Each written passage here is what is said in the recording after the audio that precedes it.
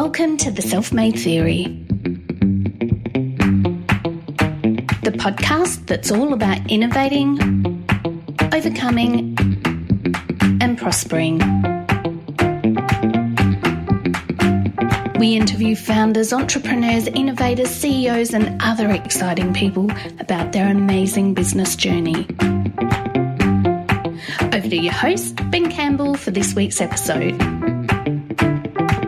Welcome back to The Self-Made Theory. I have a double guest interview for you this week. Brendon and Connor, who are co-founders of Nuago, describe themselves as a born-in-the-cloud organisation, providing IT services to their customers. They're obviously doing something right, ranking number 7 in the Australian CRN Fast 50 Awards. There's lots of gold in here if you're building a business. One of the things that we always hear is about differentiating yourselves from your competition. Well, we talk about that different isn't always better, but better is always different. We talk about if you want to be a good IT services provider, then stop talking about widgets and start getting into your customers' why. We talk about the difference between working for someone and then putting your house, livelihood and family future on the line to start your own company, and how to keep your finger on the pulse when your business is growing. My name is Ben Campbell and this is The Self-Made Theory. Connor and Brendon, welcome to The Self-Made Theory. Thanks for having us. Glad to be here. Awesome. So we're in your corporate head office in Eastwood in South Australia, just outside the city CBD. We certainly are. Where the supercar race is on today. We might be able to hear a V8 supercar just because it's just down the road every now and then. I'm a little envious. They're out there driving some fast cars at the moment. And you're stuck in here recording with me. Nowhere I'd rather be, Ben. Well, thank you very much. So let's start with your elevator pitch. So Nuago is a born-in-the-cloud company, and we specialize in understanding companies and why they exist, and then designing technology solutions underneath that. So we start by understanding what is the vision for each one of our customers, and then from there stem out technology solutions, whether that be managed services, professional services with point solutions, or really consultancy engagement where we help them write their whole technology strategy. Or if they just need some procurement needs, we can also supply that for them.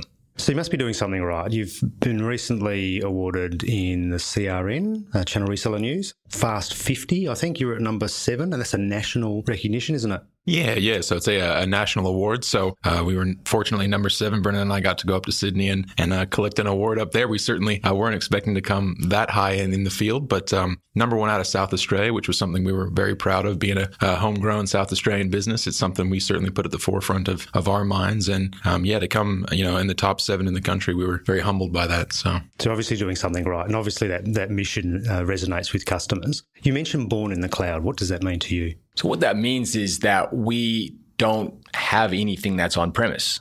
So we're a cloud-based company, and actually the name Nuago is a derivative of the French word for cloud. Oh, is that? I was going to ask you where that came from. Yeah, right. And so we started off this company with no servers on-prem. And on-prem means on-premise in our building. And essentially, we tried to leverage the benefits of cloud and pass that on to our customers. Yeah, okay. So let's talk about the day-to-day things that you do as an organisation. So really, you're an IT company in sort of the broader sense. But what are some of the services and products that you provide for customers? So I guess it comes down to starting with what the customer needs and what their technology strategy is. So we can speak from anyone from the technical level in the IT department up to the owner of the company, and really what their prerogatives are. So there's some strategic solutions that we offer for people at the corporate level, the executive level. And then there's the more tactical, you might say, engagements for the IT teams. So they may have a directive that's driven by an overarching strategy, and they require a point solution. So we can do that for them. Or they may not have the ability in their team to support part of their environment, and we can take that piece away from them. So rather than have to go pay for a security or a networking expert, when you really only need them for half the time, you can use us for those point solutions or those managed services solutions to help them out. I like the way you diverted me away from products there. That's exactly what I wanted you to do, because my understanding of what you guys do as a company is really start with that whole understand the why behind the customer's requirements first before sort of getting into the, hey, I've got a widget over here for you to buy from me. And we like widgets. We're all nerds in the closet. We were just widgeting here before with some funky headphones that I've got on my website. I think you said they were bone resonance. That's something new for me. Bone conducting headphones, which are great if you're listening to podcasts because they actually don't go in your ear. They sit on your cheekbone and send the sounds that way. It's pretty cool. Really cool. We divert. So you talk about starting with why. Why is that important for you, and why do you think that's important for your customers? Look, when we evaluated the market, we're looking around, there was a lot of really, I guess to use the term before, widget-driven technology solutions where we found a lot of our, I guess, competitors in the market that would be finding a great technology solution in its own right and really trying to put that into as many clients as they could, as opposed to starting from the other side around and actually really developing technology that was bespoke to users. So we found that whole principle of the start with why. We're big proponents of Simon Sinek. I think when we first met, absolutely, he's a great guy. And, I think we first met in our front boardroom, which is the Sinek room for us. And it's really been at the core of what's really built our philosophy in the business and a lot of what's brought in from our chairman, Mick O'Rourke. He teaches at the Center for Business Growth. I know you've had Jana Matthews on the program before. So a big component of what he does there in the sales and marketing piece is centered around that start with why concept. And, he uses the example of the Apples of the world of really, people don't buy what you do, they buy why you do it. And so for us, that really resonated with us. And, we said, let's shamelessly steal that concept and go build a business around it. It's such a powerful thing, isn't it? And when you do that well, it really resonates with customers at a whole different level than it does in just flogging some boxes and other things. Absolutely. It shows that you care. It shows that you're not just here to tell them what you do, but get to that emotional center of why you do it. And it starts by understanding the customer. And again, why do they get out of bed in the morning? What is the vision that inspires their people? And we also take that to our own staff. We like to understand, why are they working here? What is it that inspires them? And we know that you can't motivate people intrinsically, but you can inspire motivated people. Absolutely. So where did it all start for you? Because you're not an overnight success. You've been in business for a while. What's the journey? So the journey goes back, and for the sake of this podcast, I'll keep this to probably the last few years. So Mick O'Rourke, who, as Connor said, is our chairman, he's had some success in business through a couple of iterations of big national companies and actually multinational companies. And I approached Mick originally with a business plan and said, Mick, I want to start a company. And as soon as I put that plan on his desk, he knew I was serious, that it was time. And it piqued his interest as well, because not only was it his son saying, hey, look, I want to do this, but it was also the fact that I put a lot of effort into it, and he had never done a true startup before. So this allowed us to take a lot of these learns from previous experiences and apply this to this setting. And as soon as Connor got wind that I'd put this down, he was saying, Brendon, let me in. I want to be on board with this. So why did you do that? What drove you to start developing a business plan, which is not an easy thing to do for many people? I think it was the intrinsic knowing that the capability was there and that the gap in the market was there, that there was an underserviced element of the market that really had been neglected, you might say, that it was a templated sort of solution base that was designed for maybe the East Coast as opposed to Adelaide. And we said the prototypical or the stereotypical, if that's the right word, customer for Adelaide is of a certain size. They're not the big companies you get in Melbourne and in Sydney. And we can bring a lot of our enterprise experience from the companies that do focus on those and bring those to the Adelaide client. And so that was really behind a lot of the market strategy. Was Adelaide is its own beast, and we need to treat it as such. It's a really common heard message, I think. I've recently had Kelly from Expose Data on the call, and she talked a lot about the big four firms and how they develop products, etc. They try and push into the Adelaide market that just don't resonate with customers. And having been an East Coast, I lived in the East Coast for 10 years and saw what happened in the integrated market over there, and came back to Adelaide, and you could just see that you just need to do things differently. Yeah. But not everybody wants to hear that. And that's not an easy fit for big companies. And their strategy. Yeah, that's right. It's a one size fits all. And again, Adelaide, we're a proud state, and we want to be treated as such. Yeah. And so, you both have sort of worked in sort of the integrator, the big end of town integrator space in the past. Yep. So this would have been a big jump out of that space into running your own shop? Certainly, I think this has been nothing but surprises along the way, largely pleasant ones, certainly some challenging ones along the way. I know for one, I underestimated the effort required to really make one of these work. And it's really, I think, the most important piece around that is how you understand and motivate people or create an environment. As Brendon mentioned before, you can't motivate people, but how do you lead with passion so that motivated people will get behind you and really go and evangelize, the business that we built from the ground up. And they're the ones that will make the success or failure of the organization is by employing smart people who are motivated and really getting out of their way and asking them what they need. I know that was one of the biggest realizations for me along this, a little bit over 2.5 year journey that we've been on. So how did you come to that realization? What happened along the way? Was there an incident? Was there a growing, did something happen along the way that actually,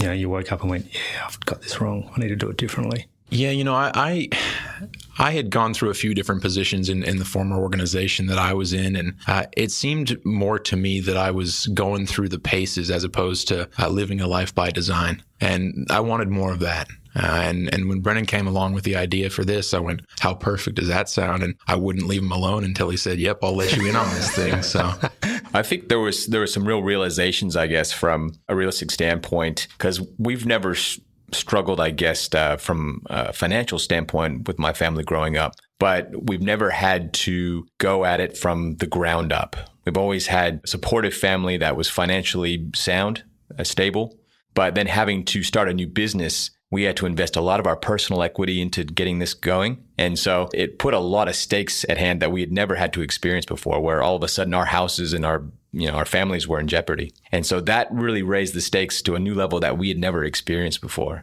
And then having to realize that not everyone's just going to follow you to give you orders, not to mention that we had a restraint in place for 6 months from our previous employer. And we had to really go out and find customers and tell them our message, because people don't oftentimes, when it's an important part of their business, they don't want to give it to an untested entity, because even if you've got, history and credibility from working in another organisation, and we all know organisations are built on people.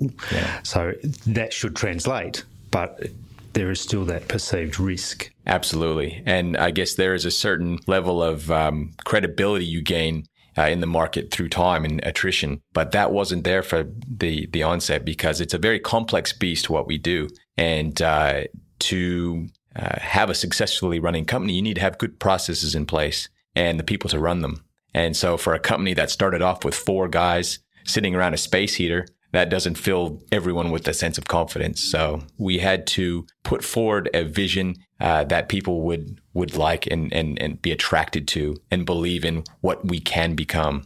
And you'd obviously built that and developed that vision based on what you'd seen in the market previously, what customers have no doubt told you previously. That was really your market intel, I imagine. Yep. We affectionately say around here that horizontal is the new vertical. Really ICT for the longest time was the last to know in business decisions. And, we take a lot of pride in the solutions that we deliver as an organization. And we're quite rich in the business nous, I think, that we have at a board level. And we said, well, how do we harness that business understanding and translate that into technology? Because we're often hearing that, there's this 2 ends of the scale where the execs are out there on the golf course playing golf all day, and the perception of the IT manager, and the exec thinks that the IT manager is sitting there turning knobs and in the back of a server with a screwdriver. So how do we really kind of bring that closer together and get people working more cohesively? And so that's been really at the core of our business. And I think really that, led to the launch of our advisory and consulting business about a year into the operation. So yeah, which is I think it's a really interesting place to start with the customer, isn't it? Because it gives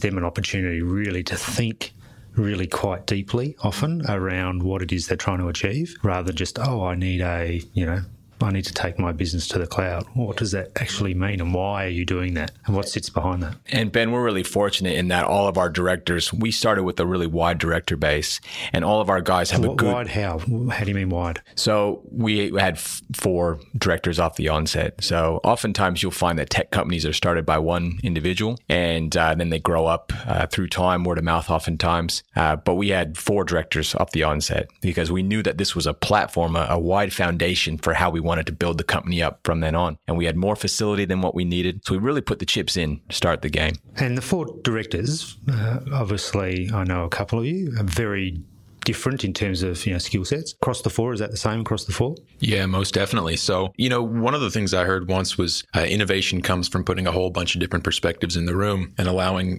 robust conversation to ensue. And so if you look at the initial 4 directors in the organization, Brendon is a master of project management and being able to find the big rocks, the most important things, and essentially put down the critical path for us. Ben Schofield, our managed services director, he's a master of the craft in that regard and really wanted to look at a different way to deliver services to our clients. With the advent of things like software as a service, being able to consume it today and turn it off tomorrow, we wanted to make a service that was congruent with that as well, as opposed to the traditional 3 to 5 year lock-in contract, hit you with a variation. It didn't seem to us to really be that message around, we want to be an extension of your organization, as opposed to, this is where the hard line is in terms of what we will and will not do for companies. Craig Howarth has got some 20 years as an engineer and had moved into solution architecture and had a great understanding for business as well. So he really helped be able to translate some highly complex solutions into business speak that our clients could understand. And my background has largely been in the sales and marketing side of things. So I was able to bring that element to the company. And then the final director is Dave Brown. And so he came on board, as Connor said, about a year after the fact. And he heads up our advisory and consulting area. And he has a technical background, but also has studied business. And I guess moving on from that, the thing that all of our guys understand, which is a good point of difference for us in the market, is that we understand that golden triangle to that next level. And that's that people, process, and technology. And I guess getting to the core of the problems and the opportunities that customers face, so we can really tease out those key requirements, not just take things at face value and not question them. We actually question those things and say, okay, is this key? Is this really what your requirements are? And is this solution, this money that you're spending, is this going to fix your problem? Just focusing on the process piece for a minute, because we've talked about that before off mic, and you're going through ISO certification, is that right? That's right. Most people do that for the ability to bid on government contracts. Yep, I'm ISO certified, so therefore I can bid on a government contract. That's not the reason you're doing it. We're not excluded from having that. I mean, we certainly are opportunistic with some of the opportunities that we go for, but that's not the sole reason that we're going for that at all. So this is more of a hygiene process for us. So both the ISO 9001 and ISO 27001 are helping us have a best practice that's in line with our industry. And that's for the 27001, and then for our values. And so one of our key values is Kaizen quality, where we improve every day. And so having the ISO 9001 makes sure that we have the right structure in place to produce a good outcome for our clients, and then also scale the business properly. So talk about Kaizen quality, because not everybody understands what that is. Kaizen is a Japanese philosophy of continuous improvement, and it came about through probably, I think, the 50s post-war era, where William Deming came through and helped them reshape the way that they did business. And there's actually something called the Deming Award in Japan, which is associated to quality. And basically, the way that we embrace that in our company is that we look to get better every day. So we realize that processes that you have in place, they're not always there. You oftentimes have more that can be done. And pretty much we see them as always having a work in progress element to them. I've always liked how it's been conceptualized by one of the thinkers I heard one time was, if it's not broke, fix it anyway. Yeah, make it better. Yeah. It's a really interesting point, isn't it? Because if it's not broke, it's probably good enough, but good enough isn't great. Yeah. And good enough isn't going to drive you to be to greatness that you can actually achieve. And that's the difference that will set you apart from others. And Ben, I think we were at a seminar together some weeks ago, and there was a quote there that said, different isn't always better, but better is always different. Yeah, I remember that one. That really resonated with me because you could be different, but it might not be a point of value for the client. So we try to be better and different where different is better. It's a fantastic quote, I think. Yeah. And something I think we can all think about, because everybody's looking for their point of differentiation. What's my point of differentiation? Why are you different from the competitor? What sets you apart? Maybe just being better than them. That might be enough. Yeah. Yeah, brilliant. So let's talk about the people piece, because obviously the technology piece we've covered, the process piece we've covered. I know you have a big focus on people in your organisation. Is there a philosophy that sits behind that? So from a people standpoint internally, 100%, your people make you better, right? And we really focus on getting the right people, because you can have people elements that can really work against a larger group of people than just a 1-to-1 kind of ratio. It's a kind of a multiplier effect when you get the wrong people on board. But when you get the right people on board, they can again have that whole is greater than the sum of its part effect. And so we've got some great people in-house, some guys that are really go-getters, that have a lot of initiative, that want to be great and do great things. And so we've spent a lot of time getting those people on board. And it's an interesting point, right? Because a lot of organisations will be challenged by the recruitment process in terms of time. And they'll get to the shortlist and they'll get down to the last 1 or 2, and none of them are really right,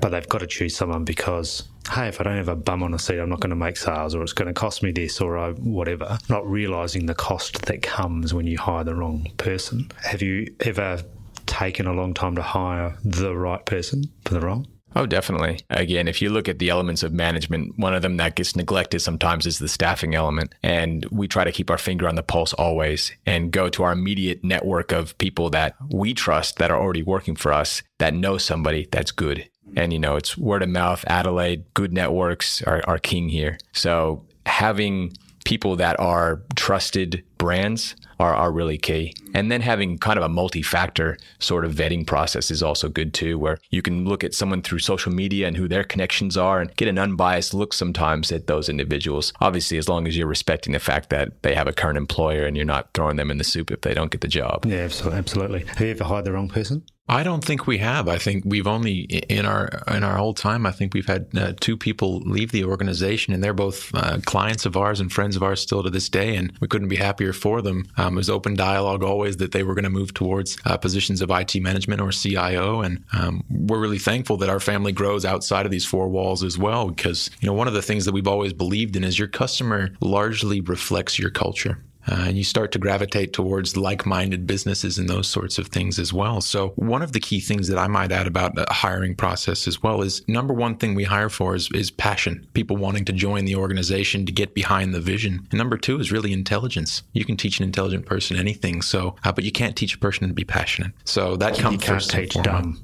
I worked with a guy once that said, Ben, you just can't teach dumb. I went, well, it's not probably the way I'd put it, but I understand the message that sits behind the statement. and look, I guess on that people side of things, we run really hard here. So I think that's one of those things that can get missed until you're actually on the ground doing the work. Our guys work long hours sometimes for us, and we're forever thankful to them for that. And we do reward them for that. But there are sacrifices in our industry sometimes, and it means that if you're planning on working just a 9-to-5 job, this might not be the right environment for you. It's actually a pretty extraordinary statistic when you say we've not hired the wrong person, and those that have left have gone with our blessing, because we always knew that's what they were planning to do anyway in terms of their own personal growth. You clearly are doing something right, because I have yet to meet a technology company that has that level of engagement with their people. So well done. It's a big thing. Yeah, thank you for that. So outside of hiring the right people and recognising from when they do great work, what else do you do around the people and culture piece that you think contributes to that success? Sorry, Connor, if I can just quickly on the people side of the Golden Triangle, I guess with our customers, we know that it's not just about technology solutions. It's oftentimes about people maybe not using the technology the right way. So sometimes there's an education piece there that's needed.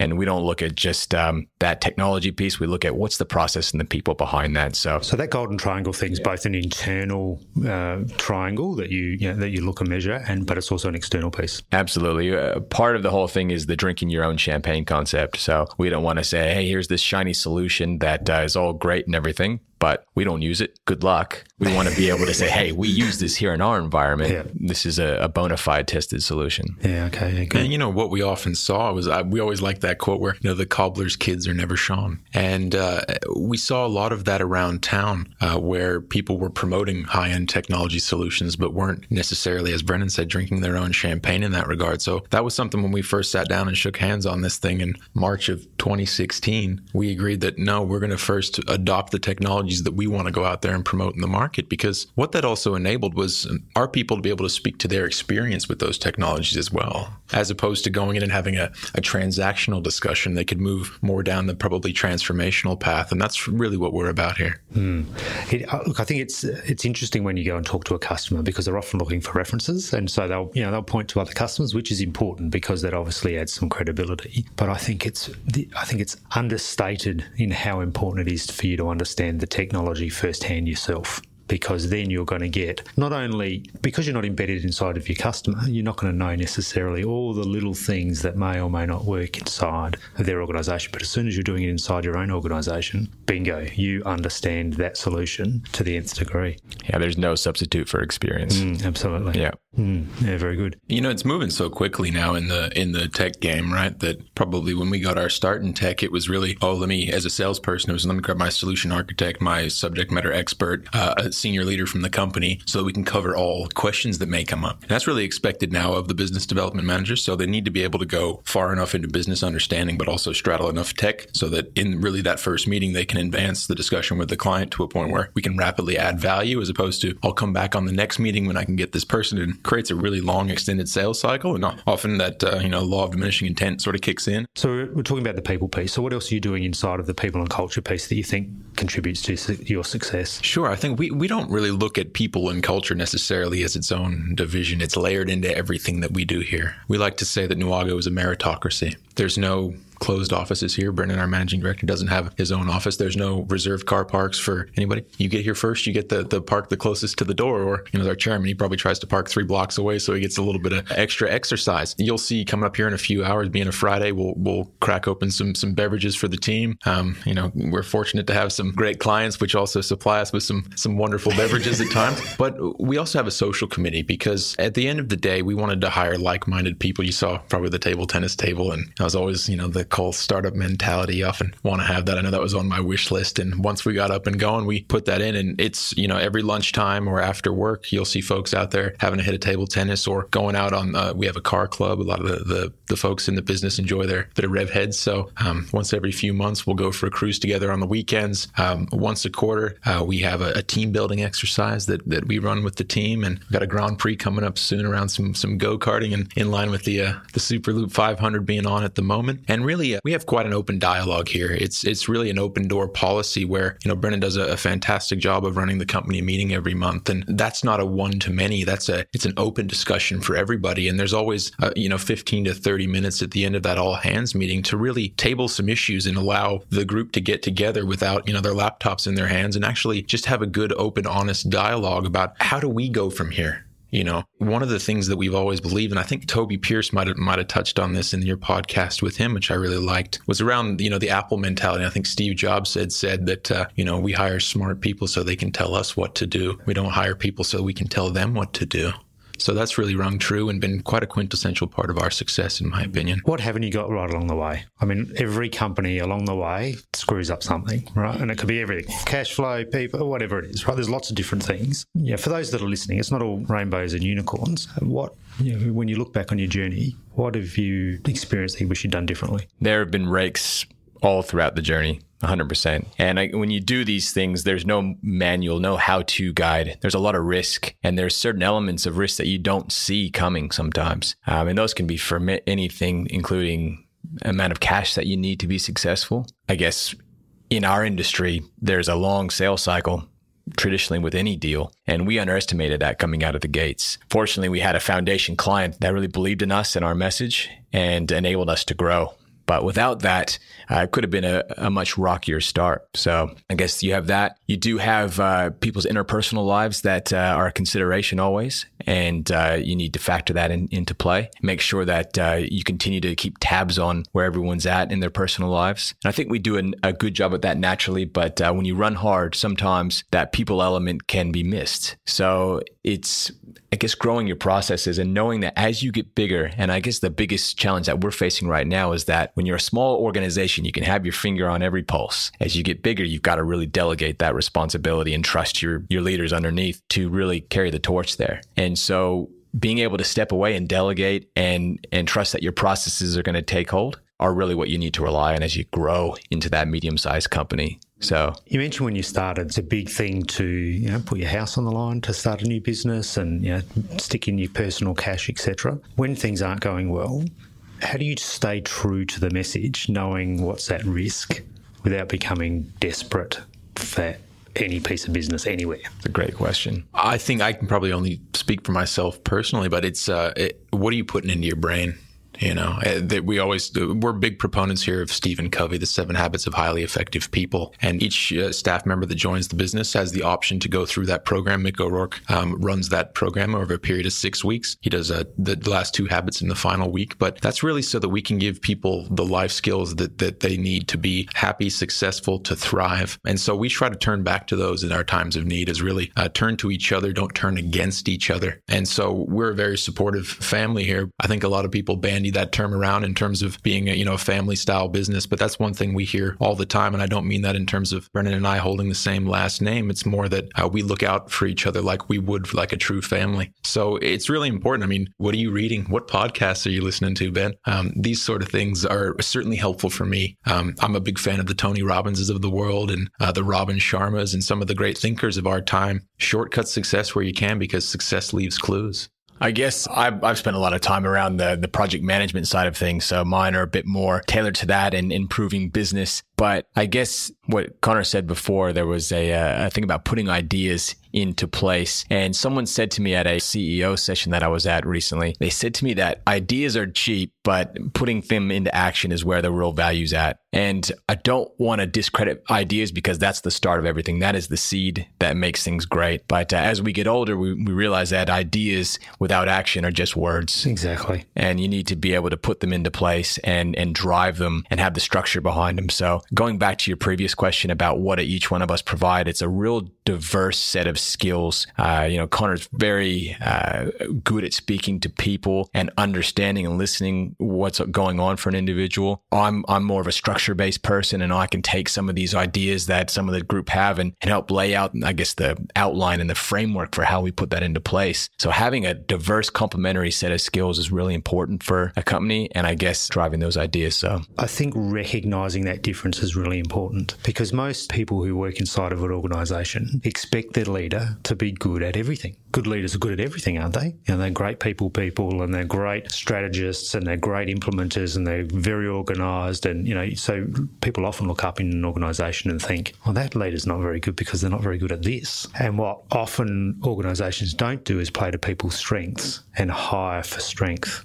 And so clearly, in terms of your organisation, you've got people with clear strengths that you obviously leverage and use those strengths and recognise that that's their strength. And thanks for recognising that, Ben. And really, we also very often in these company meetings, we recognise when people are living by our value set. So we recognise the strengths in each other, and we also recognise the character that each individual is portraying. If someone's going above and beyond, or they're doing something exemplary within the company, we like to make sure that they're well known and recognized for doing that. That's good. One of the ones we often like to talk about around here with the whole teamwork side of thing is the sense of goose. I'm not sure if you've heard that one before, but certainly one that we love around here, where, the flying V of geese when they're in their migratory pattern, the goose at the front is taking the most of the brunt of cutting through the air, and will often get tired and drop away from the flock. And 2 at the back will drop down and bring that one back up and keep them in formation. So one of the things we do a lot around here is we're big fans of, examples and analogies, because they help you very quickly remember something if you tell them in a story. So as opposed to being too wordy with certain things, there are a lot of those elements around the business that we continuously try to remind ourselves of, because what we found often was, values were just something you walked past in the morning. They're written on the wall. And we wanted to make sure that they were something that everybody embodies day in, day out. And they say the fish rots from the head down. So no pressure on Brendo, but he does a great job around exemplifying that for everybody here. I mean, it's an interesting statement. Values is something you walk past, but that is actually part of your values. The things that you walk past inside of your organisation, the behaviours let go, the poor service you let go, that's your culture, right? Exactly right. There's a former chief of the Australian Defence Force says, the standards you walk by are the standards that you accept. So we reiterate that message oftentimes throughout the company, so that it drives a sense of initiative. So you don't just, if something needs to be broken, or needs to be fixed rather, you don't just leave it by the wayside. You bring it to someone's attention, or you fix it yourself. Yeah, absolutely. So what excites you about the future? Oh, really? I think the unknown. We live in such an interesting space in this tech space that we're in at the moment. And really each year that we go through is about taking a different lens. We do a lot of time offsite as the board, really doing a lot of planning around what do we see coming in the market and evaluating a lot of things and moving and changing around. As you'd be abundantly aware, Ben, the merger and acquisitions are thick and fast in the technology space. So, we try to not align ourselves too hard to any one specific vendor or technology, but really keep our ear to the ground, listen to our clients, listen to the great people inside of our four walls, because we always say our great idea was to start Nuago, but the great ideas are going to really come from the people inside our business and hopefully the pressure our clients put on us to become better, stronger, faster. Yeah, we're excited about what other elements of the market we can get into and get involved with. We're an SA company right now, but we don't know what tomorrow holds. So it's been a fast journey. We've gone from 4 or 5 people to many times that now, and we're excited about where the future holds. So we've got multiple paths that it can go down, and we'll continue to discuss and see what makes sense for the company. But it is definitely, the tech sector is always evolving, so you got to stay sharp. You never know what's going to happen in 5 years and what's going to be the latest trend. So you just got to keep your finger on the pulse and try and be ready for it. Hell, 5 years ago, the landscape today compared to 5 years ago is just extraordinary. And then you go 5 years before that, and it's completely different. So I agree with you. I'm pretty excited about what the future holds. I think it'll be really interesting to see where we are in 5 years' time. And those that will be successful in that time have exactly that focus like you do. Be open, be clear about what it is that you do and don't do, but be ready to accept the opportunities and ideas. So, yeah, pretty exciting times. And there is that balance between being agile and being process-driven, and finding that chord where you can be agile to adapt to these changes, but still have the right processes so that your quality doesn't lapse in the process of embracing those changes. So how do you manage that? Because many companies will fail at that, and pretty spectacularly. Obviously, you're aware of it. But how are you managing that to make sure that you don't become a process-driven quasi-government department versus a organisation that just flips with every new technology wind change? So I'm going to go back to what Connor said before about the 7 habits, and one of them is being proactive. So we're very proactive about monitoring the trends and making sure we're not the last to know. So we want to be at the forefront of where these things are at and being able to adapt. So if we can get in, we can see these trends, we can plan for them, then we can make sure that we can still maintain some agility and then structure our processes to embrace that change. So, there's no substitute for hard work, as they say, and having that relentless, pursuit of greatness is what drives that. And so we don't spend a whole lot of time away from this office, you might say. And so we have a lot of times as a management team talking about the issues and the risks and threats. So we definitely monitor these things in a structured fashion and talk about them often to make sure that they don't, hit us by surprise. Connor is the sales guy. Director of sales. But as the sales guy in the room, are you challenged by that? Do you go, because sales guys are often onto the next shiny new toy. Hey, look at this shiny widget over here. Oh, look at this cool thing that we could do. Oh, look at XYZ that customers are asking for now. How do you balance that? Yeah, I think that's a really good question. I think salespeople can often be perceived as magpies. Next shiny thing, and they're always off to the next element. We hire very slowly, as we spoke about previously, trying to get the right candidates, and it can be one of the hardest crafts to really hire into. And I use the word craft because often I don't think people view sales as a profession. And one of the things we spoke about off mic previously was, business development manager is the title that we give to our salespeople in this organization. And really, I think often people think that business development manager, there's a connotation in their mind that this person coming out is just trying to grow their business as opposed to listen to me as the customer and help me grow mine. So we've developed over the last 5 to 10 years what we call the sales excellence pillars. And there's really 12 criterion that we've developed around that of truly treating sales as a profession and actually going out and helping organizations develop their businesses further. So whilst salespeople can often be perceived as, quite magpie-like in nature, we like to think that our folks have the ability to really straddle far enough into the technical sphere, but far enough into the business that they see the value in setting down frameworks and having a plan to go execute against. So everybody in our organization operates from a scorecard. Directors included, Brendon included. And that really, everybody's then playing from the same playing field for the most part. I see it a lot in technology companies. I get engaged a lot in technology companies to help them drive the right sales organisation inside their business. Why are you getting it right? Oh, I think that's very kind of you to say that we're getting it right. I think it's always a work in progress. And I think we're getting it right at the moment because we have the right mix. I think, one of the analogies that I like to use is that whole, I come from a bit of a journalism background, and they used to drop off, 5 people in a war zone to cut the latest footage. And it would be, someone on the mics, there'd be someone shooting the footage, there'd be the talent in front of the camera, and there'd be probably somebody doing some editing. And these days, we like to use the analogy, that's really one person getting dropped off with their laptop with a point and shoot camera, a lapel mic. They're the talent, and they're uploading it and cutting it and sending it off that night for the latest news. So it's certainly been a challenge to find the right individuals. And I think in terms of the roles that we do hire for in the business, it's one of the more challenging ones to find the right individuals. But we've really taken more of an academy focus here. So the 12 pillars I spoke about previously, we meet on a quarterly basis. So each of my sales team will come and have given themselves a rank out of 10 against each of those 12 elements. Brendon and I will also have conferred about what we've been able to see, because we're big fans of getting in the car and going and seeing clients. But number one thing we like to do is go out there and tell the story